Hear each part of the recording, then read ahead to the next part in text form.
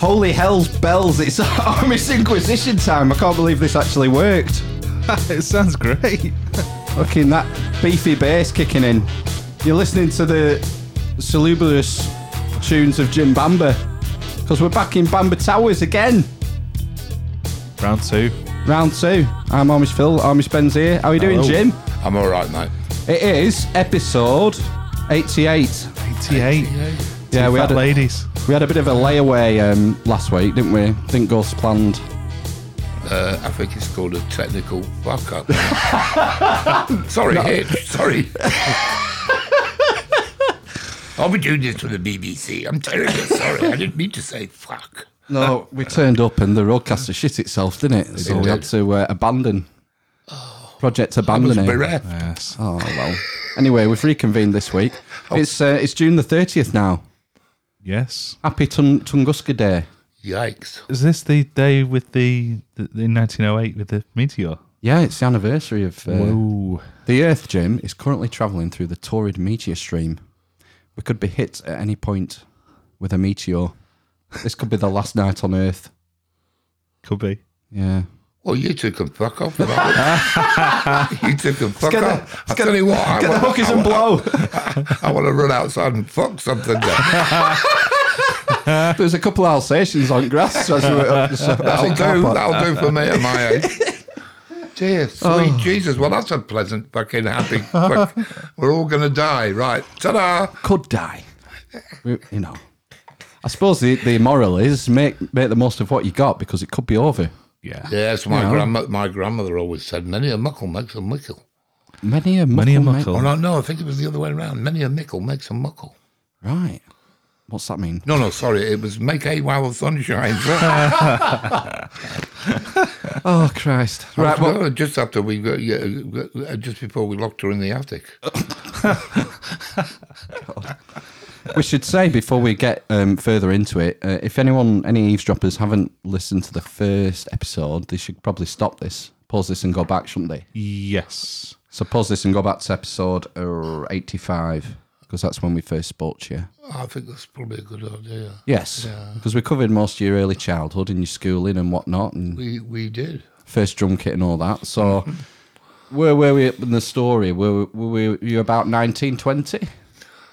Yeah, well, not 1920. 19 or 20 years old. Shut a fucking brick. I'm not as old as that. No, yeah, 1920. You were they were called slappers in those days, weren't they? Were they called slappers, the dancers Flappers, in the 1920s? Flappers, oh sorry. Slappers is that's a modern local parlance. Yeah. Sorry. Yeah. They're all slappers are the girls in the 1920s. in the bar who raise the foot and they've got 5 shillings. You'll have to go back to episode 85 to find out what that's all about. Yes. Kiddies. Yes. So back to 1969, 1970ish in London. London. We went through getting released from the contract. EMI, because they'd gone down to London with a band, and they wrote us off as a tax loss. We did all that last week. And so everybody was, for the next kind of year or so, I think we did some more recordings and tried to get something else. But our kind of hearts weren't in it, you know. I was going to say, was that pretty crushing? Because, I mean, it's everyone's dream, isn't it, to get signed to a major label like that if you're a musician? Yeah. I mean, it's, you know, you get to find out what the music business is all about, you know, i.e. business, and not music particularly. Although there are exceptions, you know, I've worked for labels later on, you know, kind of indie labels and people who were more into the music than the business, you know. That's good to know. Branson was one.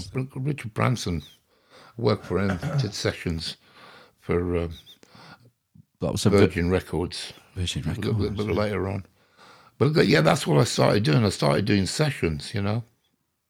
And I was doing a bit of theatre because I can read music. I can read, you know, we talked about all the army stuff, the marching bands last week and the rudiments and stuff, but it teaches you how to read music because there's a special music for drum music. I don't know whether you know. It's all written in the bass clef. And mostly if you're working in a theatre, the top line is, well, you know where you've got, you know, all cows eat grass or whatever it is, A, B, C, but in between the lines and on the lines. Well, in the stave for drum music, it's what you hit. Is, you know, tom-tom, snare drum, something like that. Right, okay. But the top line is always either the ride cymbal or the hi-hat, you know, the ding, ding, ding, ding, ding, ding, you know, so it's, you know, quite easy. And so anyway, after a few shows, you can kind of get into it, you know, kind of thing. So do drummers like that, do they sight read and play? Yeah, that's the difficult bit about it. Fucking hell. If you got, but I mean, a few shows and you're kind of into it, you know. Really? It's just the same as anybody else sight reading, you know. Yeah, I suppose it is, yeah. That's mental to me, being able to, you know, like orchestras and classical musicians, the way they can just turn up at the Royal Albert Hall and get given the sheet music and do it, yeah, exactly. and just play it and read it at the same time. That's it's like fucking voodoo. Yeah. Well, so I was doing a bit of that, and I think I did a couple of sessions for bands. Nothing to write home about, but I met a guy called Derek Geiler. Excuse me, who he was in a comedy show with Eric Sykes and Hattie Jakes. I can't remember. It was maybe called Bless This House or something. He was the policeman, Corky, an actor, you know. But he was, bless him, the finest washball player in England. He was a brilliant washball player and an absolutely lovely man. I can't remember how I met him, but I did an album for a guy called John Pierce, Playing a Day Pierce, who was a folk artist, and he wanted me to play washboards. And I met, and he said, I couldn't get Derek Geiler, but a friend of a friend said that you played, so I rang you up. And I got to meet him, and he had one of the most amazing collections of kind of old 78, you know, King Biscuit Boy and beautiful pictures of these old bands, you know, with massive bass drums and washboards and all kinds of weird stuff, you know. And we came to an arrangement where if he couldn't do a session, he just rang me up and I'd go and do it, you know. Yeah. So it was really helpful. Super sub. I did. That's when I found out about ragtime piano back then. You know, the old kind of Professor Longhair, not quite the kind of Mac Rebenite, Dr. John. Yeah, it was kind of new, but it was kind of ragtime piano. Joshua Rifkin, you know, the theme to Bonnie and Clyde type ragtime piano, you know, that. They have washboards in the back. And I did an album with a guy called Joshua Rifkin. I think that was my first big paid session, washboards. Right. You know, so, and of course, washboards, if you get into the history of drum music, you know, early snare drums, you know, for people who couldn't afford snare drums, you know, because it sounds just like, you know. Anyway, well, the snare drum has beads strapped to the underneath of the skin. and that's what makes the raspy sound, isn't it? It's got that's how it started off, but it's very sophisticated now. Wires and stuff, and you get to all kinds of sophistication. But I didn't really get into that. I just had a big 48, a big 48 string snare across the very first snare drum that I ever bought, and I still had it. I've only just got rid of it now. That's from back then, which was from the drum kit I bought just after the Autocrat Orchestral, remember? Last week with the big and the Budgicade stands and all that. The next kit that I got was a Olympic White, which was a subsidy of Premier, I think. Right, who was still they're still a big name in drums. And I still have the snare drum. Yeah, still have the snare drum. So, I got into doing sessions. And then, excuse me, our manager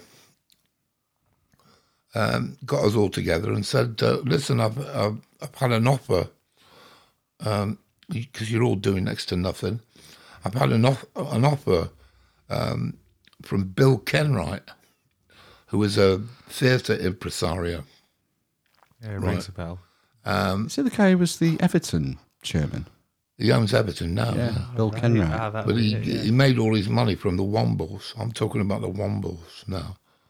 Right. So I'm going to blow my street credibility right fucking far out. So for any younger eavesdroppers, the Wombles were like a kids show. There's a bunch of furry animals that used to live on Wimbledon Common. Yeah, litter pick. And pick litter. Yeah. Or some people say they used to go out with golf clubs and try and destroy Wimbledon by golf clubbing dog turds into the settlement.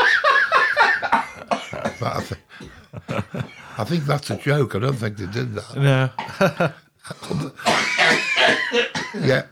Or splat. That's all right. Die quietly in the corner. Oh my God. For Pete's sake. Okay, so he came and said, listen, Bill Kenwright. The story behind the Wombles is that Elizabeth Beresford, the woman who wrote the children's book and made a lot of money out of the TV series, then sold the theatre rights to Bill Kenwright and the music rights to Mike Batt. Now that name rings a bell from TV as well. Yeah, Mike Batt was a kind of producer, I think. Yeah. In those days, but he bought the music rights and then hit after hit. I could still do it now. Remember you're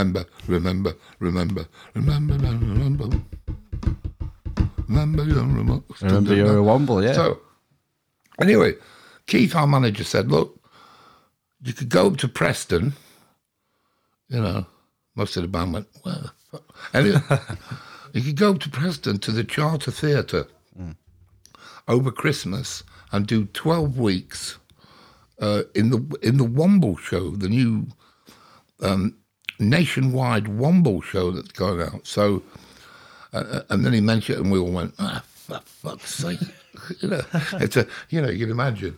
But then he mentioned how much money we'd make a week, and so we were on the, we're in the van in about 2 minutes. Yeah. So we came up here to Preston, bless it, and set up. And the thing about it was, all those of a certain age will remember this. They hadn't thought it through, because we were the band, to sing the songs and stuff. And we were in, the orchestra pit, and then you had actors on stage who had to speak their lines, but the Wombles had these big snouts. Yeah. You remember these big kind of conical shaped faces, and people just couldn't hear them. Right. And so when we were going through the rehearsals, Keith said, well, listen, for some extra money, I'll go down to London and I'll bring our PA up, and we'll put the PA up the side of the stage, and we'll put all the microphones like this all the way along the front of the stage, and then people will be able to hear the actors. Was this Keith your manager who said that? Keith, the manager, Right. yeah. So we made more money out of that. But we broke all box office records. because the shows in Liverpool and the shows in Manchester and the shows around, the actors were all taking their heads off to speak the lines. Oh, Do you understand what I mean? You know, and of course the kids were going, "Oh, look, Mummy, it's not a real Womble. It's a man in a mask." Yeah. You know, this kind of stuff. So they all came to see us, and then it got extended from 12 weeks to, you know, we were up here for ages, and then it just took off from there. We did 16 weeks here and 14 weeks there, and we were flavour of the month, you know, and we could ask whatever we wanted, pay wise, you know, and then by then we'd got it off pat, you know. Yeah. Did 28 weeks at the Shaftesbury Theatre in London. Wow. 2 shows a day, 3 on Saturdays and Sunday off. Fucking hell. You know. And the funny thing about that is, it was my job. In the end, all they did was tape the show, and so the actors just had to mime, and we had to play the music. You know, simple idea. But it was my job as the drummer that whenever a cue came up in the show, like Great Uncle Bulgaria would say something like, but Wombles, you must always remember, offbeat, remember, and in. It was my responsibility to bring the band in, you know, with an offbeat. And people used to say, you know, if they sat around with me drinking on a Saturday night or whatever in a cafe or anything, and one of the cues for the show came up, my shoulder went automatically. You know. So, No way. so that was. I only dressed up twice. In the Womble outfit. Yeah, in the Womble outfit. One was for charity, some charities on Wimbledon Common, where I got a crate of malt whiskey and something else, and a handshake, you know. A portion, a pony or something, I can't remember. Yeah. And the other was Top of the Pops. You're on Top of the Pops. Everybody was fucking on Top of the Pops. I haven't been on Top of the Pops. Yeah, there's no time for us anymore. It was, yeah, but I'm a fucking Womble. I mean, who's going to know? Nobody's going to know. You could be, yeah. In the early days, I mean, the musicians on the singles, you know, were really respectable to people like Chris Spedding and, you know, some really jazz, you know, amazing musicians. You know, and they were all, I think John Peel dressed up as a Womble, you know. Right. I mean, you know, and it was on kind of every week, and then they brought another single out, and then we're on every week. So there's a big kind of queue of people who wanted to be to say that. Well, I've been on Top of the Pops. Wow, oh, really? Yeah. Well, I was dressed up as Tomsk. That's me at the Tobermory. You know. Well, nobody fucking believes you. And anyway, who fucking cares about it, to be honest? But yeah, it's yeah. So that was that. And then that kind of finished because we just got fucking, you know. By that time, we'd been living out of each other's pockets. It was like being on tour, except, you know, turning up to work. It was like turning up to work every day, you know. How long did it last for, the Wombles? Was it a year? Or? Oh, no, it's still going now, man. No, I mean, your involvement in the touring. I should think a couple of years. Couple of years, solid. 18 months, maybe. Yeah. 18 months to a couple of years. Because earning a lot of money, you know. Yeah. So what happened then? Did the Womble thing fizzle out, or did you hightail it? Or? No, we just got fed up with it, I think. You know, we just got... Biggest mistake I ever made, man. Because when I signed the contract for the music with Mike Batt, when we all, you know, signed that, you know, I should have said, well, they paid me a cash sum, right? But what I should have said is, I'll take half of that and put me on a you know, 0.05%. Yeah. Because I'd still be fucking I'd still be in Spielberg. the Bahamas today. Yeah, should have Spielberged it. Yeah, man. Because the other thing was, this is another great story as well. The Elizabeth Beresford sold the merchandising rights to a friend of mine who was a barra boy between Chelsea and Fulham football ground. He lived in a bedsit about two floors below me on the King's Road. You know, it's unbearable, you know, do what, leave it out, be brief, give me that fucking portion. I'm not here today and gone tomorrow, I'm here today and fucking gone tonight if the bus waits. You know, selling scarves and rosettes and stuff between football grounds, you know. But he begged, borrowed and stole the money to buy the merchandising rights for the Wombles, right? And he's got his own island now, just off St. Kitts and Nevis in the fucking Caribbean. I've been there, man. It's fucking brilliant. Wow. I thought you were going to say it was Alan Sugar for a minute then. Yeah. No. Lovely bloke, though. Couldn't have happened to a nicer guy. Because I was over there and I was in the Bahamas and he invited me over. He said, come over. And he told me to go to this hotel. He said, just sit in the garden. I'll come and get you. I don't know. I'm sat in the garden. I'm in drinking. He landed his fucking helicopter on the lawn, and off we went. You know. I think he's got all his family over there and everything, and it's just like it's like the East End, except it's in the Caribbean. You know, roast beef on a Sunday and all that. You know, do what? You know, he hasn't changed a bit. You know, lovely bloke, multi-millionaire. Man. Yeah. Every credit. Good story. Yeah. So what happened after the Wombles then? Where did you end up? Wombles, no, I've got to start thinking now. Is this because of the substances? Is it a bit hazy? I was getting, well, you know, if you're doing 2 theatre shows a day, 3 on Saturdays and having a day off on Sunday, you know, you need a bit of something to get you fucking through it. You know, so yeah, I did begin hitting it, but nothing special, really. You know, I wasn't out of control then. I'll get to that later.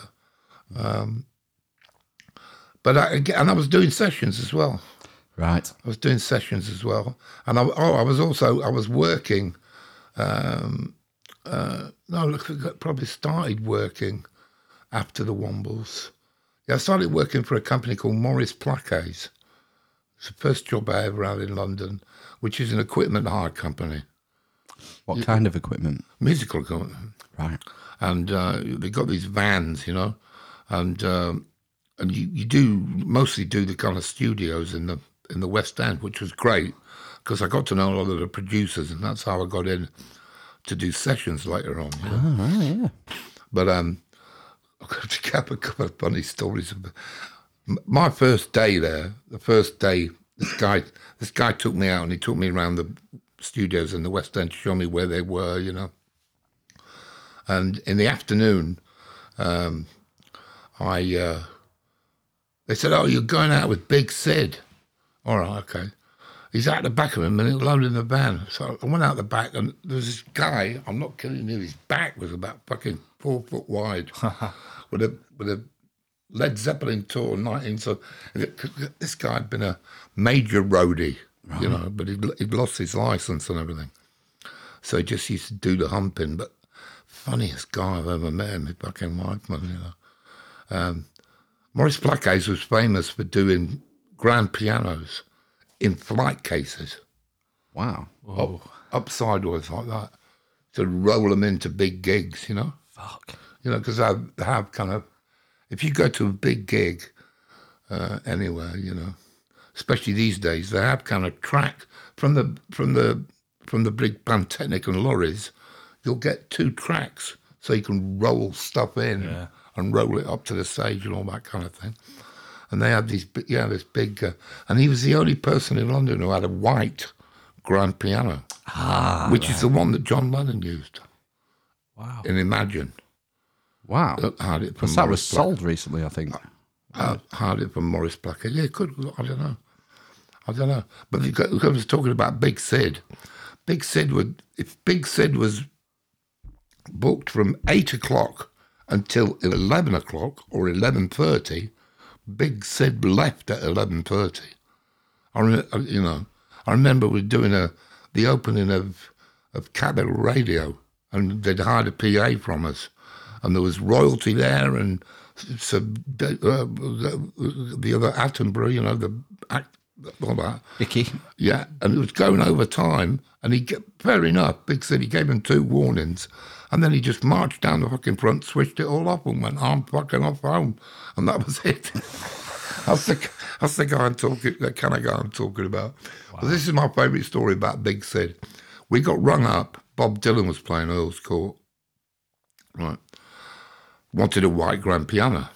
Okay. And they were doing it was a fucking dress rehearsal, right? So me and Sid would load this motherfucker into the back of this van, would truck it up to the stage. And I mean, to do that with a grand piano, you've got to put kind of one leg on one corner, you know, take the front of the flight case off, put one leg on one corner, and then kind of lower it down, and then take the flight case away, and then one guy's got to kind of lift it up while the other guy puts the leg on. Well, Big Sid was a great guy for, you know, and Bob Dylan's on stage there. He's got a big hat on and all the rest of it, you know, and he's kind of swanning about. And this is the most amazing thing I've ever heard in my life. Bob Dylan kind of came past Sid when he was trying to hold this fucking piano up. I can't remember what he said to him, but all Sid said to him was, "Fuck off, you wanker!" Fucking Bob Dylan. Bob Dylan, jeez. Fucking great. Crikey, I wonder what He he was said. a lovely bloke. He was It's a lovely he was a bloke. fucking lovely bloke. Anyway, the second funny story. Second day, I'm there in a box transit, you know, with a tail lift and everything. And I'm full of amplifiers and drums and God knows what to go around the major I'm in Shepherd's Bush. I get straight onto the Westway. And if you know London, the Westway is an elevated dual carriageway with no hard shoulder. Right. So I'm on the Westway, and I've suddenly remembered that I've forgotten to put petrol in the motherfucker. Oh. Right. So and I'm, you know, so I get onto the thing like that. This is Plaquet 5. Plaquet 5 to base. Where's the nearest garage? We'll get off the Westway because I forgot to put petrol in it. They call the guys back at the depot. You're going, we've got it. Oh, Jim, Plaquet 5, we have a spare tank on these transits. There's a switch underneath the glove box. You know, it's like, you know, can you go and get a bucket of air and all that? You know.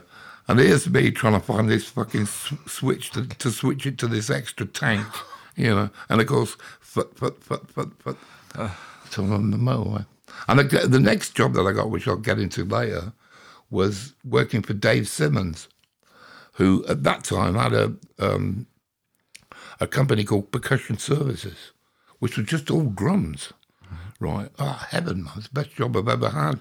You know, people would hire drum kits and big bass drums for orchestras and everything. And of course, I had to try them out before they went out. Yeah, You know, that's great. Yeah, I might tell you the Keith Moon story later on. Yeah, sessions. I was doing sessions, and I think I spoke last time about with the money that I'd got or started making then, I'd bought a place in Richmond upon Thames. Yep. Got a mortgage and everything. But then I wasn't making as much money and the mortgage was a bit... So I moved over to South London. I think I mentioned it last time. Yeah. Well, Blackheath, Lewisham, Blackheath borders just up the road from Deptford. And we were talking about Deptford last time. That's right, yeah. The local bands playing there. Yeah, so I'm over there and... that's when I kind of, and we're into the kind of 70s now, I think early 70s, you know. And I've heard reggae for the first time. Right. It just blew me away, man. Would it have been Bob Marley or not? I think so, maybe. Was he around that early? I can't remember. Good question. But I was also working for a black minicab service. Right. Yeah, and because I had kind of curly hair like Jimi Hendrix, you know, they used to call me Syrup, which is short for syrup and pigs, with all these Rasta guys, Yeah, syrup, man, say, take this package to the airport, man, be quick about it, say no more, man, So, So, and of course, I was getting into reggae. And I couldn't get my head around it. I couldn't get my head around where the beat was. As a drummer, that, the boom, tat, boom, boom, tat, boom, tat, rock and roll. And this is boom, boom, boom, right? Where the hell is it? So, and all the other ones, the steppers and... where did it come from? Yeah, it's... Reggae, that's another... I did a reggae album called Roots.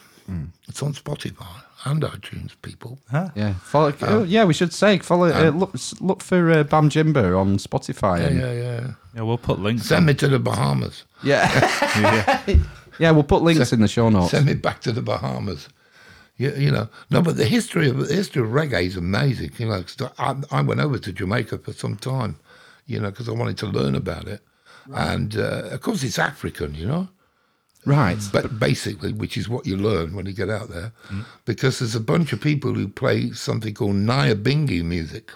Nyabingi. Right. Which is like loads of Rasta people who smoke fucking chimneyfuls of fucking dope, live on the beach, they live off fish and plantains and coconuts and that kind of stuff, smoke all that, and they play drums. That's all they do. Wow. And I stayed with a group of these people. They were called Ras Michael and the Sons of Negus. And they're a Rastafarian sect, religious sect. We're fucking serious about it, man. Yeah. Oh, and by the way, Nyabingi stands for I hate the fucking white man. Well, not fucking, I hate the white man. That's what it means. Wow. So I stayed with that. So it's kind of African drumming. That the basis of it. And then also the other side of it, there was music called Calypso. Right. Do you remember Calypso? Yeah. Just on my way, won't be back many a day. Cy Grant and those kind of people over here. And then there was something called, ska and rock steady. Which I played with Rico for a while. So are these all the precursors to reggae then? Yeah, precursors to reggae. Ska and rock steady were kind of there was a kind of calypso thing in it, because calypso was kind of like the local news. The songs were, President he's going to the shops and he's going to the in the back, and when he comes back, he's going to do this and it's kind of like the news. Like in Africa, you have people going around telling the news with music. The Herald. I mean, it goes back to fucking ancient. It's ancient. The Herald comes and delivers the news. Yes. Oye, oye. Yeah. He. Yeah. They used to sing it too. It's incredible, isn't it? Amazing. Reggae was kind of born out of that, kind of rock steady. It really interested me to know that a lot of those guys, like Bob Marley and Peter Tosh and all those people, Lee Perry, the producers, were listening to American radio. Right. Which is why you've got, take that ribbon from your it's a country and western song. So they were listening to country and western, and then reimagine it and reinterpret it. Yeah, and then they started to the ska, instead of it being kind of 2-time, ska's really kind of like that. And they started what's called dropping the 3, which is boom, boom, boom, to reggae. Red wine, close to right. Red Wine's a Neil Diamond song, for Pete's sake. Is it? Yeah. Fuck, I didn't know. Right. Red Wine's a Neil Diamond. See, we were listening to all this radio from America because they didn't have any of their own. And that's it just rolled from there. Right. You know, that's another of my favourite music quotes from anybody. Bob Marley, you know, was being interviewed, and they said, "Well, you know, when he got the Wailers together, I've heard that you went up into the hills, you know, to rehearse. You Peter Tosh and Bunny Wailer, you were." And he said, "Yeah, man, you know, went up into the hills." And he said, "And you were up there for 3 or 4 years, I'm told." And there's a pause, and then Bob Marley says, "Yeah, man, these things take time." Nice. You know, which is absolutely fantastic. And again, and to cut a long story short, about reggae, there was a Joe Gibbs record shop in Lewisham. Now, Joe Gibbs was a big reggae producer. Mm-hmm. He wasn't behind the counter, but he was one of his shops. You know, there's a lot of Jamaicans in the area. And that's when I first heard Sly and Robbie. Ah. Have I talked about Sly and Robbie? You haven't? Not Sly on and this, Robbie. no. Sly Dunbar and Robbie Shakespeare. These are a famous rhythm section, aren't they? They're one of the highest paid rhythm sections in the world now. Wow. You know, but back then, I was buying albums like there was no tomorrow. You know, Augustus Pablo, especially, and all this stuff. And I remember coming out and asking a Jamaican friend of mine. I said, "I've been going through those racks in Joe Gibbs' record shop," and I said, "Who's this Sly and Robbie? Sly on drums and Robbie Shakespeare on bass." And he said, "Oh yeah, the Rhythm Twins. They're called the Rhythm Twins in Jamaica." And he said, "You'd be hard pressed to find an album in there without them on." Wow. You know, A reggae album coming out of Jamaica. They just played on all of it in the early days, and they got together at primary school. Those two. We're back to Alaraka, aren't we? The tabla player, you know what I mean? 10,000 hour rule, yeah. They had it from up. Wow. You know. Are they still going, Sly and Robbie? Oh, yeah, man. Wow.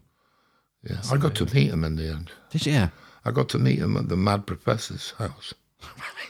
When I was making my album, my reggae album, the Mad Professor in London is a big, very famous reggae producer. He did all that, you know, love reggae, Janet Jackson and all that stuff in the 80s, you know, loads of hits. And his son is fantastic. They're both amazing dub artists, you know. He's a DJ now, goes all over the world, you know. But he was working on there, and his wife was a business lady, so I'd paid for the studio time and his son's expertise, and I was sat in the upstairs office, right, just about to hand over some cash to his wife. I've forgotten what his wife's called. Anyway, and I heard two people come in and sit on the settee just by the door at the back. And I just happened to kind of turn around and I nearly broke my neck. You know, that kind of double take that you do. Just turn around and it's just Sly and Robbie sat on the couch, you know. And I said, I used to stammer when I was a kid. I started fucking stammering, you know. And Sly said, "So you're this Bamjimba, huh?" You know. And I'd heard that they both carry guns, by the way. You're this Bamjimba, right? You doing this album on our heavenless rhythm, huh? And I'm thinking, money. But no, they were really into it, man, because it was for charities, for the sickle cell charity. Yeah. And, you know, and I go, "Where's our copy?" You know, just wait there, I'll get you one from the, you know. I was blown away, man, you know. And then they just went. And I didn't realise, but the Mad Professor had been trying to set them up to come and do an album with him. So, and I met him later on in Kendal. Kendal, Right? wow. Yeah, man. Are they on their holidays? Oh, they do. They tour with a band, man. That really knocked me sideways, you know. A friend of mine he's now working, he's booking bands into the Band on the Wall now. Oh, yeah, but he Manchester. was working at Kendal Brewery. Do you know Kendal Brewery? Not well. It's a big gig, rock and roll gig. It's an art centre, the Brewery Arts Centre. And me and a friend of mine went up there, Sly and Robbie Rum, because he's a big fan. Yeah. And at the end of the, this has got something to do with what I want. If I was going to be buried, I'd want this on my gravestone. This. At the end of the gig, all the horn section are filing off, and Robbie piled off into the dressing room at the back, and then Sly came from behind his drums like that, and he just said into one of the microphones, "If Jim Bamber in the house, come back and talk to us, man. We want to have a word with you, And this friend of mine went, "Jim Bamber? Jim, that's you." And I went back, and they were the sweetest pair of unassuming guys, and they worked with everybody, man. The Stones, Bob Dylan, Joe Cocker. They did all the Grace Jones stuff, Hip hop. I can't. Just seen Stormzy, Oh, yeah. Glastonbury, yeah. Getting everybody to shout "fuck you, Boris." I thought, well, that's good. Did he? Somehow, me and rap kind of don't. I used to like the early stuff, the kind of Sugar Hill Grandmaster Gang. Flash, Jurassic Well, 5. Sly and Robbie did bass, the final frontier. Right. That's Sly and Robbie. Right. Yeah. That's the kind of stuff. Yep. But so, and I went back, and they were really complimentary, man. Well, Sly's the one who talks. Robbie's a fucking massive guy, and he always wears a kind of red bandana, smoking a big Camden carrot, and he just laid up against the wall, and Sly's going, "Look, tell him, man, you listen to the album as well. You tell him what you think of it, man." And he just took his sunglasses off, and he looked me straight in the eye, and he said, "Not bad for a crazy white bumphead." Nice. And say that was a compliment. That's what I wanted on my gravestone. I'm going to be cremated, Yeah.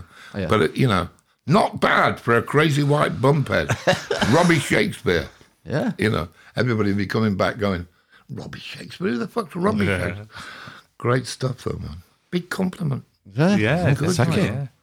So, reggae and Deptford. And I got myself into a band, and we were playing the kind of local circuit. I think I've spoken about Deptford before. It's along High Street, and there was music in just about every pub down there. There was a pub called the Duke, where the Realists and Dire Straits used to play there. And then there was a pub called the Deptford Arms, where Squeeze started, Right. which was run by a pair of gangsters called the French Brothers. Oh. Right. But at the end of Deptford High Street, just round the corner on the main road, there was a massive arts centre called the Albany Arts Centre, the Albany Empire Arts Centre, still there.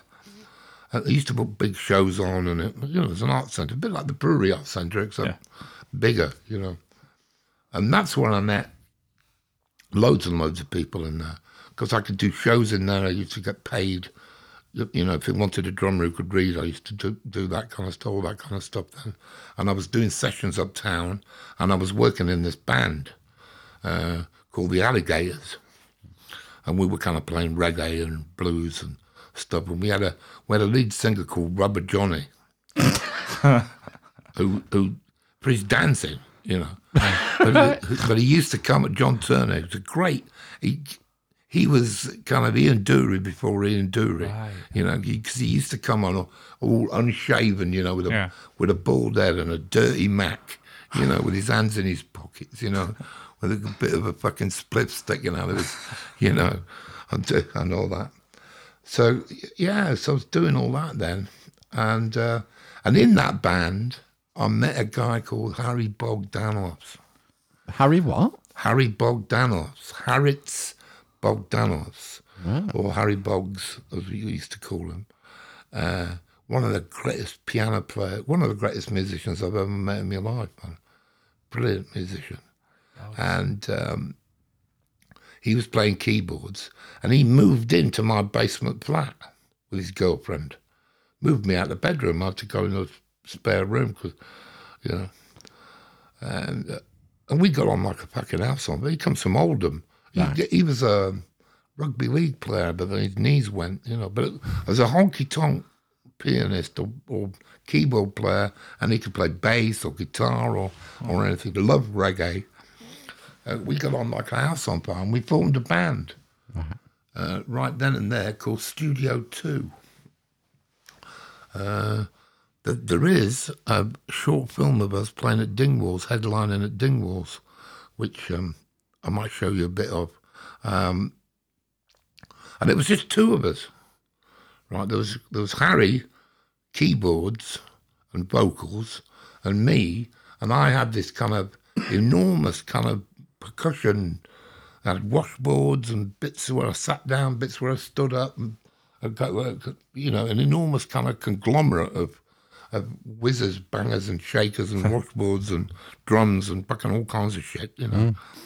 And people got, and I can remember Harry saying, he said, we've been doing this at home, you know, making these little tapes and stuff, and everybody really likes it. Why don't we go and play the pub, you know? Why don't we go down and see Eric at the Duke and see if we can get a gig, you know? I went down there and we played one gig, and the next week the place was absolutely heaving, man, you know? And we got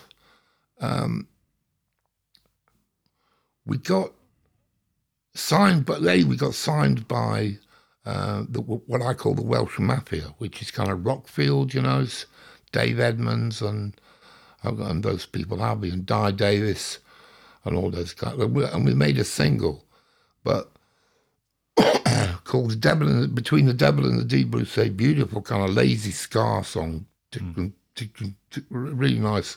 Unfortunately, Terry Wogan made it his fucking song of the week. Is this Radio 2? Yeah. Right. Unfortunately, because we were kind of reggae, you know. Yeah. And believe it or not, I can remember Harry. I can remember our manager, George. He was a character. I'll tell you about him sometime. I remember our manager, George, coming in and saying, got you an interview on TV, lads. And I went, oh, fucking great. Look, it was just fucking Terry, Be Still My Dancing Pumps, fucking Wogan has sunk us without a fucking trace so far. He said, yeah, it's with Gloria Hunniford. Shit. Harry nearly strangled him. So this was like street cred out the window, was it? Being fronted by Wogan and Hunniford. This is, again, I've blown my street credibility. Yeah. But what happened just after that was Squeeze, who Gilson, the drummer, is a beautiful guy, and a few of the other people that used to come to the Duke and watch us, you know, Jules Holland and people, because we were a bit of a, you know, it was a great show, to be honest, you know, because you have this wild. Well, when we did a show up in London, I think at the Hope and Anchor, the guy from the NME fucking raved about it, you know, for nearly half a page, you know, on the live page. And the last bit of it said, the keyboard player and vocalist is sublimely sophisticated, and the songs that he writes are fantastic, and his monkey's not bad either. Organ grinder, sorry. Organ grinder, yeah, that's right. Yeah. But you know, so it was a bit of a spectacle. And they took us on tour, Squeeze, which was the first time I you know, was ever on a kind of major tour, you know, doing places the size of, you know, the kind of rock and roll Hammersmith size gigs, you know, with Squeeze. Theatres. Big theatres. Big theatres, you know. The old Mecca ballrooms. And was that just around the UK Yeah. to start with? Or, Yeah. Yeah. Right. So they took you on tour. And we did one with Dire Straits. And the thing was, we got coined as being the best support band around. And of course, when you get that reputation, you're always going to be a support band.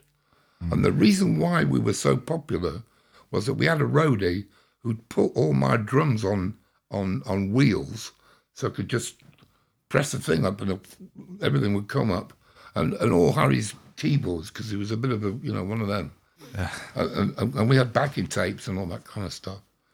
And so we could set up in front of the main band, because in every gig I've played since, if you're the support band and you've got a drum kit, it's a fucking nightmare. Because you've got to mic it up. You've got to mic his up and then yours up, and it's a nightmare.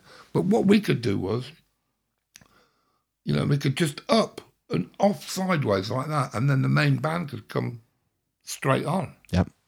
Which was that's great. Yeah, perfect for people. So you for a split second there, you mentioned you went on tour with Dire Straits, supporting Dire Straits. We did a European tour with Eric Clapton. With Eric Clapton. That's the only time in my whole career that I've ever been in the Premier League, if you like, if you understand me. You were in the hotel. Ah, right. You're in the hotel. Right?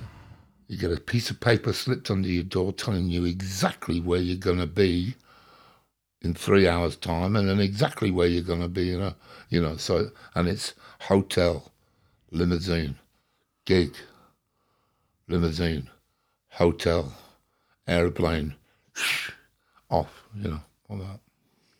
Amazing. Yeah, Premier League. So and to be honest, I couldn't really get on with it, because it's, people said, "Oh, weren't you fucking shitting yourself?" Well, no, not really, because if you're playing at night in these big football stadiums, you can't see fuck all. No. Because all these spotlights on you. Yeah. It's like Oscar Wilde's Big Black Giant. The audience, when you're in a professional theatre, you maybe see 2 people on the front row, but the rest of it's just all black. Yeah. Yeah. It's harder to play in front of 5 people. Yeah, but we used to come back off those gigs and play the Duke in front of our friends and neighbours, and I was more fucking shitting myself about that, really. So we were really good, it was good, man. So did you go straight from touring with Squeeze, getting the rep for being the go-to support band, and then going to Dire Straits? Yeah. So he toured you. So was Dire Straits your first tour around Europe then? No, that was just the UK as well. And it wasn't really a tour. It was more. I think we did about half a dozen gigs one, and we got that. We got that one because of our contacts with the Welsh Mafia. Terry Williams, Terry Williams, the drummer with Dire Straits, right. Welsh guy. He used to be in a band called Man. Amazing drummer. He was in Dave Edmunds. He used to play with Dave Edmunds as well, Rockpile, and those people, amazing people. Great drummer he is. What was Mark Knopfler like? Don't really know them. Really didn't get talked to him much. Didn't really socialise with them much. Did you not? No. Well, Terry Williams I did, because we knew him because he was always at Rockfield. Yeah. It was drummers, Yeah.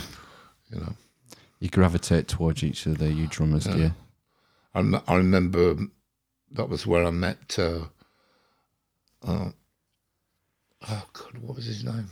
Anyway, non-story. I can't remember the guy's name. But we did those tours, and then me and Harry had a big fallout. Oh no! Because we were both a bit kind of boozy and woozy, and a bit, and as they say in the business, I'm a bit fizzy. Fizzy. Have you taken anything, Jim? Well, I'm a bit fizzy. So yeah. So we had a big fight. I fell out. Oh bloody hell! Yeah. Have you reconciled since? But not before we did the Alexei Searle tour. Oh, right. Which I haven't told you about. Right. Oh, yes. Yeah, we reconciled Searle. Good. Lovely So, bloke. well, Well, Alexei Dire Searle. Straits, you know Dire Straits Sultans of Swing? Yes. There was a band in Deptford in a pub called the Sultans of Swing. All right. And Harry is the piano player if you listen to the lyrics. Harry doesn't mind. If he doesn't make the scene, yeah. Oh, very right. Harry doesn't Interesting. mind if he doesn't make the scene. Yeah. Right. Yeah. That area was just rife with it, you know. Music everywhere. You know, there's a lot of really great bands there. There's really good. I tried to get into I tried to get into more than a band. A really beautiful black singer called Debbie Bishop. And a friend of mine, he's been a friend of mine now for years, Bryn Burrows, he got the job.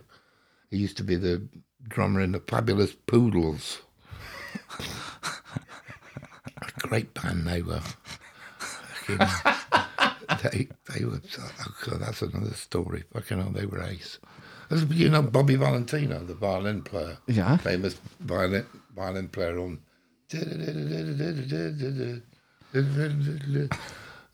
whatever that hit record was. That's him on there. And all those characters down there. It's great, man. But I was going to tell you about the Albany Empire. Now, the Albany Empire used to have a comedy show I can't remember which day of the week it was. And that's where we got to meet Alexei. Because one night we did the support. And sometimes we'd go out as a jazz band, just me. And there was a friend of ours who played bass bull fiddle. You know, I love the sound of that, man. You know, the big stand-up bass.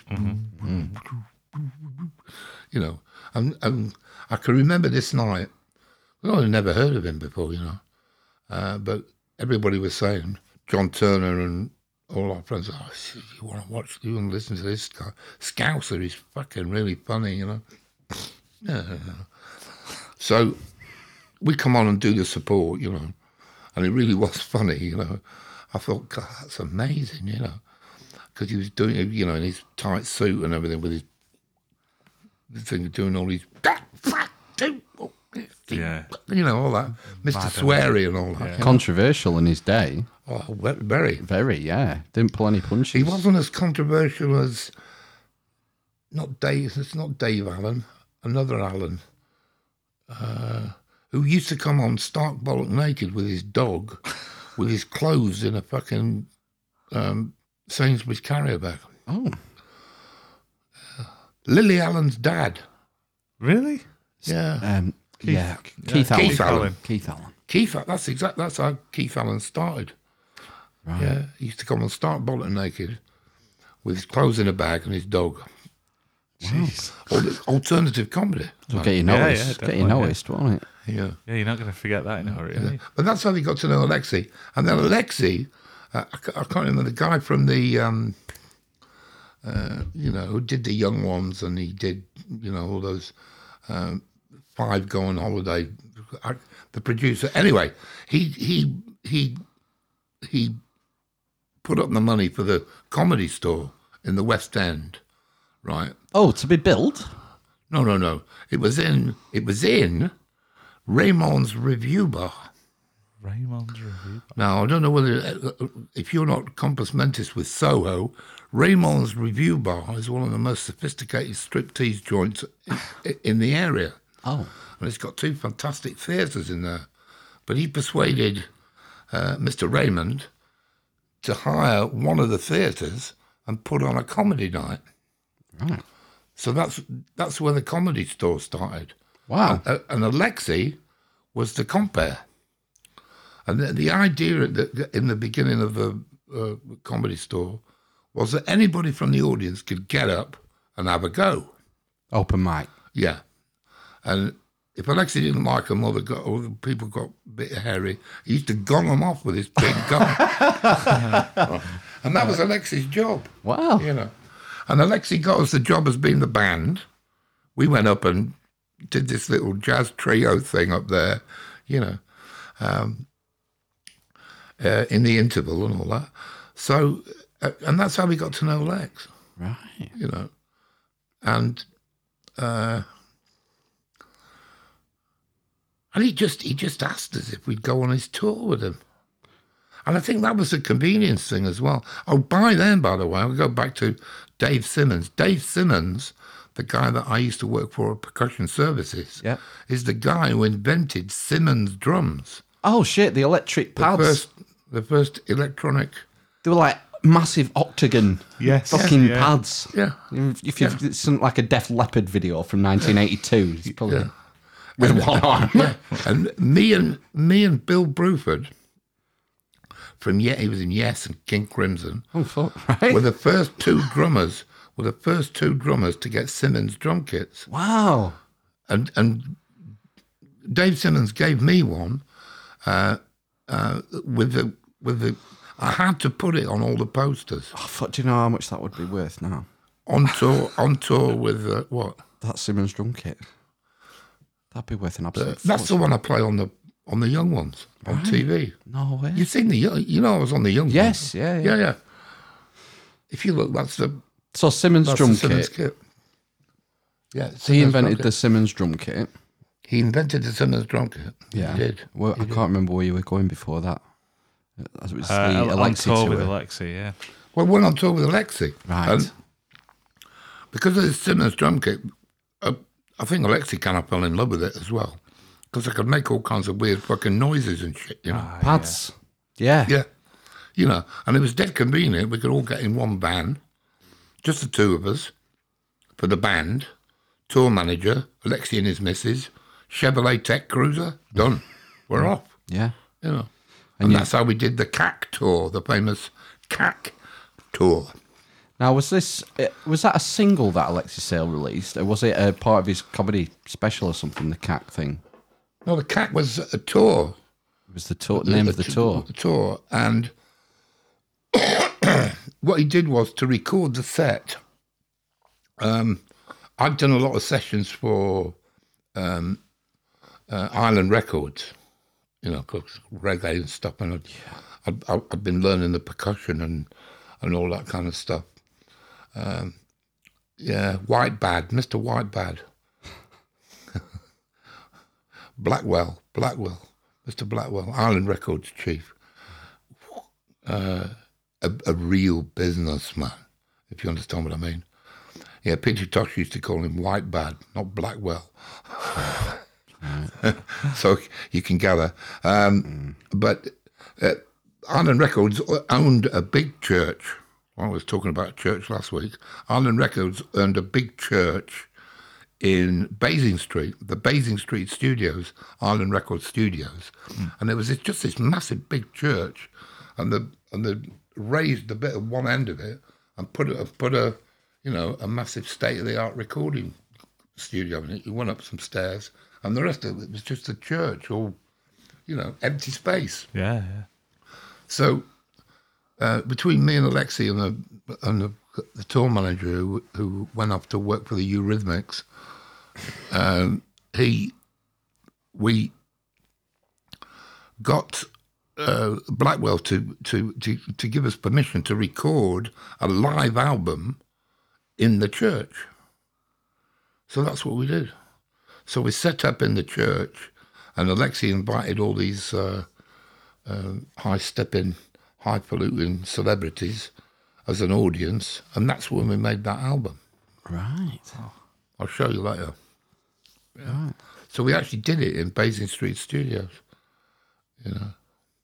And we did the support on all those on the Alexi tour as well. We did a Studio 2 support bit at the beginning, as well.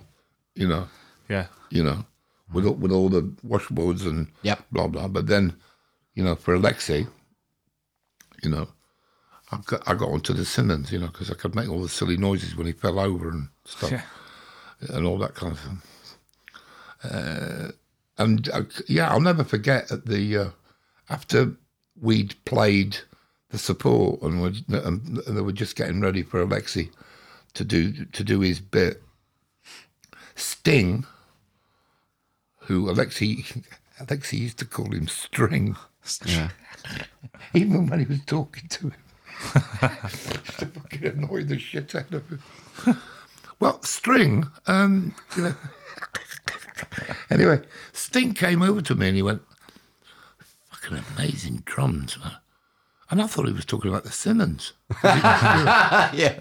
You know, because I've been making all these fucking weird noises and I had an echo thing as well to make it go boom, ding, ding, and all that kind of stuff. I said, yeah. Dave Simmons, I used to work for him. He said, I'm not talking about the Simmons. You know, what's his name? I can't remember what his... Stuart Copeland. Stuart Copeland. He said, oh, Stuart's had one of those kids for ages. Oh, fucking hell. I'm not talking about that. I'm talking about... He said he bought them as soon as it came out. I went, oh, he said, I'm talking about that conglomerate of fucking whizzers, bangers and fucking shakers there. Studio 2 stuff. Yeah, Studio 2 stuff. And I thought, oh, that's good. And I was hoping to get a session. You know, I thought, I might get a session. No. Is this when he was he doing his own stuff as well? Doing his own the stuff. Police. Yeah. I mean, Stuart Copeland's one of the best drummers I've Amazing. fucking heard. Good drummer. Amazing. Very good reggae drummer. Yeah, well, people don't necessarily Stuart think Copeland. of the Police and think of ska or reggae or anything like that, but there's a lot of it in there, isn't there? Yeah, definitely. Kick. And he's on top of the beat as well. He's like, almost ahead. Yeah. Very Like good. some drummers are ahead, and some are like, I always think of the drummer from Free. You know, All Right Now. I mean, he's right back on the beat, isn't he? He's like, he's almost not making it. And Stuart Copeland's I used to get very drunk with him used to get drunk with him. in the speakeasy. Simon Kirk from Free. Oh, yeah. Yeah. Matthias Rose. Oh, the wine, is that in the weird bottle? The Yeah. wine in the... You know, man. He used to down those like pints. It's like Charlie Watts, man, you know? Mm. I got to know Charlie and Shirley Watts quite well through Ronnie Scott's again.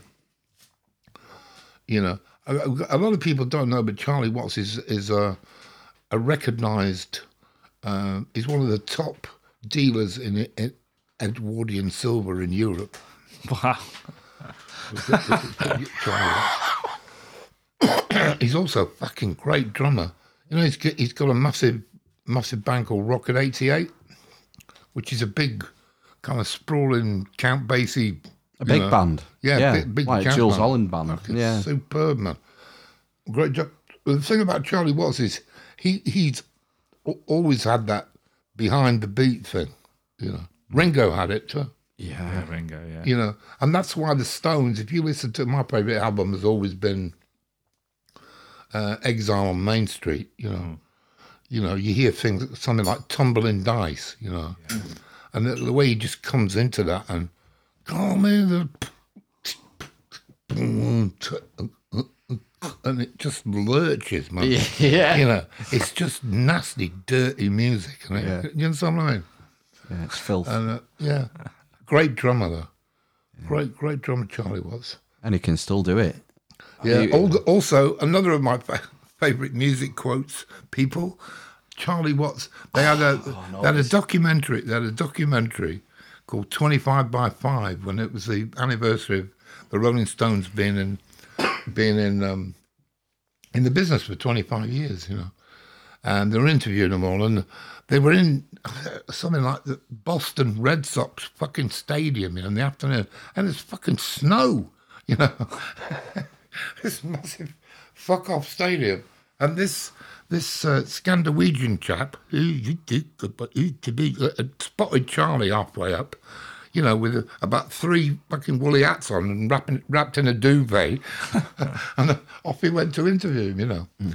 And he was interviewing him, and it just came up in the conversation and said, Charlie, I've been here for fucking 4 hours. How long have you been here? He said, I've been here for about 6 hours, 7 hours, something like that, rehearsing and stuff. And this guy said, 25 years in the business, you know, you must have done an awful lot of waiting around. And he said, yeah. He said, 25 years in the business. I've played drums for 5 and waited around for 20. Sounds about right. Good man, Charlie. There's a great video of Charlie Watts, I think taken probably by one of the roadies, from just behind his shoulder. I don't know how they got the sound so good. The sound's really good. But it's just behind his shoulder, doing a really fast, I think it's all down the line, you know. Oh, down the... And he's fucking going 10 to the dozen. And then at the end, when he just whacks the cymbal at the end, he just turns around to the camera and goes, fucking hell. Yeah, blows his cheeks out. Yeah. Great, wonderful drummer. Silver dealer, eh? Yeah, Edwardian. That's weird. Yeah. And I mentioned those guys also, people like Jim Keltner is one of my favourite drummers. Levon Helm with a band. I talked a lot about Billy Cobham last week, you know, the guy. When you finally realise that, you know, you're not going to be Billy Cobham, and what he said to me was, he said, you know, if you worry about people that are better than you, then you might as well give up. Yeah. You know, and if you think about people that you're better than, you just get big-headed. Yeah. So you might as well just carry on and do what you're doing, you know. And I decided to take the route of feel, you know, playing the right feel, whatever, because I was a session guy, you know, if somebody wanted calypso, I could do it. Or if somebody wanted reggae, I could do it. Or if somebody wanted blues, I could do it. But I could get the right feel, you know. Yeah, you need versatility, don't you, to be a session musician? Well, but you need to make the music happy, the musicians and the music happy, you know. And I got that from talking to a lot of really good session players, you know, that you can, and,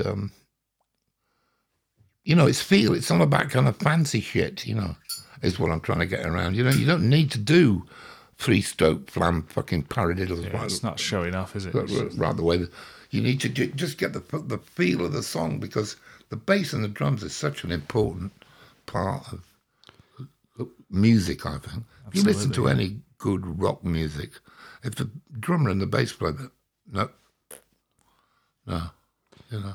It's subtlety, I suppose, as well, isn't it? There are odd occasions. I suppose it's more rare for the drums to make a song. Exactly. I'm trying to think of it. Is that something like that Phil Collins one with the gorilla? In the air tonight. Yeah. I can feel it. But the drums make that song. He's an underrated drummer. Great drummer. Fantastic drummer. He plays drums on my favourite John Martin album, you know, Stormbringer. called And. Is John Martin Stormbringer? Stormbringer. It's got that's Levon on there, right? I think so. Yeah, I've got a copy. But okay, for instance, if I said Jack Bruno to you, no, Doesn't mean it, no. well, I think 2 or 3 years ago, still plays, but 2 or 3 years ago, I saw him playing with Tina Turner. And then a friend of mine saw him playing with Joe Cocker. You know, he's one of the top rock drummers in the world. You've never heard of him. But he can just do it. You know, that's where I wanted to get. Yeah. Gun for hire. Yeah, man. Or a rock and roll tart, I was known in the business. Yeah. I think that's the way to go. How much? Rather than being associated with an act or in a band where it can all go pear-shaped one day or the other. Yeah, and I got a good reputation of that. Yeah. And also, because of, like I was talking about last, my interest was spreading out into kind of reggae and African music through Ginger Baker and the African guys that were in London, you know. Gaspar Lawala used to play with Georgie Fame.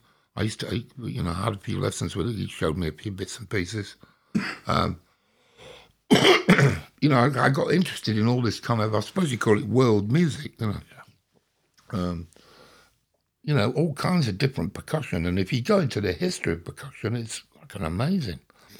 You know, You know, where did it all start? Why did it all start? You know. So the theories of, you know, you two, you tell me where the first drum was made and how. That'd be some animal skin, wouldn't it? Stretched over some kind of Probably less sophisticated than that. open skull. That's very good. That's one of the theories. Yeah. That's one of the theories that in Africa, if you shoot whatever, a key book, what are they called? Wildebeest? Like Roebuck. You know, zebu. Antelope. An antelope. Well done. Why couldn't I think of alcatraz? Never get old, kiddies. And if you do get old, don't get old and sick. Yeah, antelope. Then you skin it, you eat it, you use the bones for this and that and the other. And then you dig a pit with charcoal in it, and you stretch the skin over the pit that you've dug, and you whack it like that with sticks to get all the fleas and whatever Right, it is off. to purify it. You know. And the guy who was on the one string fiddle over here probably thought, that sounds good. I'm going to get together with him. You know, and then next door probably thought, what the fuck is going on over there? You know, and then next thing you know, knees up Friday, isn't it? Yeah. You know. And the other thing, of course, is log drums, because they're the oldest ones that they've found. They found them up in Scandinavia and Scotland, and Really? you know, which is just hollowed out logs. Which I think I told you the last time I saw Ginger Baker's Air Force. He had Prince Remy Kabaka at the front of the stage with two massive log drums, just whacking them. You know, So like hollowed out, like timpani or sort of early kettle drums. I'd say you're actually hitting the inside of the log rather than there's nothing stretched over the top. yeah, it's like they're called slit drums. Right. Because you hollow the log out and then you have a slit along it. And of course, then if you put them in a row, all different sizes, you've got what's called a marimba. Ah, yeah, it's like the old wooden blocks in school. And, Yeah, exactly. And you can do it with stones as well. You get different sized stones off a beach, flat stones, you know, like the one you skim, but then build them up into big ones, and then use a stick. You've got a little kind of xylophone. Easy. I suppose over in like the Far East at a similar sort of time, you'd be, you know, different sized bamboo makes a great noise. Bamboo is good. Yeah, great. And of course you've got the you know, the Aborigine guys, you know, Didgeridoo. yeah, you know. Didgeridoo. Fucking hell. Oh. I know a bloke in Longridge called Didgeridoo Dave. Fucking hell. Oh, is he? Well, Brings his didgeridoo everywhere. He brings it everywhere. So he's up at a it's got party a and bit- whips out his didgeridoo. It's got a bit, it's got a bit kind of, what's the name on it? Not, Passe. yeah. Didgeridoos are so passe. Yeah. Anyway, it's not a percussion instrument. So No, it's it woodwind. can fuck off. Yeah, fuck off. Okay, where was I? Got a bit. Yeah, but Well, we were still with Alexis Sale originally, but then we got off to the history of drums. well, Alexis Sale, What was he like personally? Because I think I get the impression he could be quite abrasive, maybe, or if he took a dislike to you. he was an absolute sweetheart of a man. Yeah, An absolute sweetheart of a guy. I wouldn't want to get on the wrong side of him. That's the impression I get. No, gentle, Well, a really gentle, vegetarian, non-smoking, non-drinking bicycle freak. I guess that's just because of his act. Because his act is so quite aggressive and His act is a skinhead, isn't it? Really? yeah. You know, he's But it is just an act. As soon as he comes Yeah, off it's just an stage, act. it's like flipping a switch, is it? gone. Wow. But he's a very gifted guy, you know, and really intelligent, you know, incredibly intelligent. I mean, he's brought up in Liverpool 8, you know, if you read his biography. Liverpool, Liverpool 8. is that a postcode? Bad area, man, you know. Right. Just round the side of Liverpool football ground, you know. Right. And he had communists for parents. Fuck. He used to make a joke about them. They always dressed me in red. So he said, "That's fucking great round there." They just thought I supported Liverpool. So how long were you touring with Alexi for? I can't remember how many dates we did. And how did that get into the young ones? But 40 or 50, I think. Nice. Well, the Young Ones was going. I can't remember whether the Young Ones was going or started going while we were on tour or when we got back from tour. I can't remember.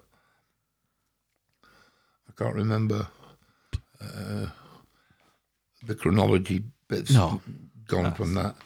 But yeah, the Young Ones was. I still get royalties from that. Oh, don't get me wrong. I'd learned a lesson from the Wombles. Anybody put a contract in front of me. Well, how much do I get out of it? Where's my percent? I still get royalties for that. Yeah, man. Yeah. But that was funny. I mean, Jesus. BBC. I've done some radio shows with John Peel and things before that, with bands and stuff. John Peel, sweet man, another Liverpudlian, nice guy. And they were mainly kind of radio things down at Maida Vale, the BBC studios at Maida Vale. But God, I mean, we had to turn up at about 9 o'clock in the morning for this to record this show, and the BBC sponsored canteen where you can get really cheap food opens at about fucking 10 o'clock. And the bar opens at about 11. Well, there's me, Harry, Robbie Coltrane. Robbie Coltrane? Yeah. Hagrid, yeah. Cracker for the old eavesdroppers. Man, I tell you what he can drink. What a surprise. So... I wonder where he first said And then we had... And then we had... why the fuck was Robbie Coltrane there? He was in the Young Ones. Oh, of course. Right. Yeah, he was in the Young Ones when they had the roller disco in the bedroom. Yes. Oh, so this is where you're recording the Young Ones at Maida Vale, is it? No. Oh, the main BBC studios. Right. Television Centre, is it? Yeah. Right. Oh, yes. With the canteen. So we're pretty pissed, by the afternoon, And so we did this run through in the afternoon at about 3 o'clock or something. I ran through this song 2 or 3 times, and everybody said, "Yeah, that's cool," And then you've got to hang around again, Right. So it's me and Harry, and this other guy called Dave Stafford who'd written some of the music for the Young Ones. We were all absolutely fucking eyeless in Gaza, you know what I'm saying? We were pissed as fucking 3 handcarts, all of us, I had to take a bit of speed in the afternoon so I could play the fucking drums. Shit. But if you watch the episode, if you watch the actual filming the night when they bring an audience in and you record it, if you watch it very closely, the music was taken from the afternoon. Because we were so pissed. We were so pissed actually doing the show. I'm rolling around the fucking drum kit. I don't give a fuck. I'm meant to go boom, boom, boom, clap, boom, boom, boom, clap. But I'm going boom, boom, boom, boom, clap, clap, boom, boom, boom,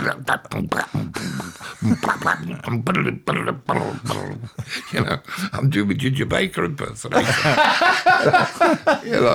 And the British goes, nah, can't have that. And if you look at it very closely as well, I'm chewing my fucking teeth out. I'm absolutely flying, man. That's it. Speed. If you watch that closely, yeah. Shit. Did you get to talk to Adrian Edmondson and Rick Mail? And yeah, all those. Yeah. Rick Mail, they're 2 of my heroes. Yeah. I love Bottom and Rick Mail in the Blackadder and very funny, man. Flashlight. And very funny. in fact, Rick Mail's up on the wall in the studio. Yes, he is. Yeah. Look, they had an act at the Comedy Store. Right. Whose name escapes me. A double act? Yeah. I think it was called the Dangerous Brothers. Yeah, that rings a bell, actually. It does ring a bell, yeah. It's like a Bottom precursor. Yeah, kind of thing. that sounds like a sexual appliance. Or lube, as we call it in the trade. Yeah, I've come in here for 2 Rizzlers, some lube, and a bottom. Bottom precursor. Yeah, dangerous for this, yeah. Richard Dangerous and Sir Adrian Dangerous. So did you... Dangerous, was that right? Yeah. God, my memory's not as bad as it. So did you already know them from the Comedy Store, or was that your first time meeting them when you did the Young Ones? Yeah, but I'm hanging around with them. Right. On the Comedy Store. Right. Like, I'm not really, I mean, French and Saunders as well. All those people, all those alternative Ben Elton, all those people. I mean, Ben Elton wrote most of the Young Ones as far as I remember. And Blackadder. Yeah. So is this sort of still late 70s then? Do you know, I'm not sure when it is. Oh. Sure I'm trying to think when all that came out. I'm thinking Young Ones would have been early 80s, would it? 1980-ish? Yeah. Fuck knows, I don't know. Before our time, you see. Yeah. We just saw reruns. Was it not late 70s? It could have been, I'm guessing, really. Because that's definitely when I was in Deptford. Yeah. Or maybe 80, or maybe 80, 79, 80, Yeah, sometime like that. I don't know, really. Chronology and me don't mix. It's all a bit of a blur. Because I was getting heavily into the... first episode, 1982, 9th of November. 1982, later than I thought then. Yes. I must have been more stoned than I thought. I didn't say that, kiddies. Oh, dear. I did say that. Yeah. Yeah, so they got 80. Yeah, that would be round about right, I guess. Because after me and Harry fell out, we had a really bad fallout. And I still feel bad about it today, and so does he. We'd had enough of each other. We'd been, on tour all the time and living together as well in the same house. Never apart, in other words. We just one night we just got on each other's nerves and had a bit too much, and he was a big guy as well, man, ex-rugby league player, and we just knocked 7 bells of fucking shit out of each other. Oh, bloody hell, it came to fisticuffs. And oh, yeah, man. I was serious. Serious fucking, no going back type of thing, Oh. So, that was a shame. And I think that upset me, because I think it was from there on in that I really did start hitting it, started doing gigs, really care, Yeah, you lost because you were a partnership, you sort of left to your own devices then without a regular gig, aren't you?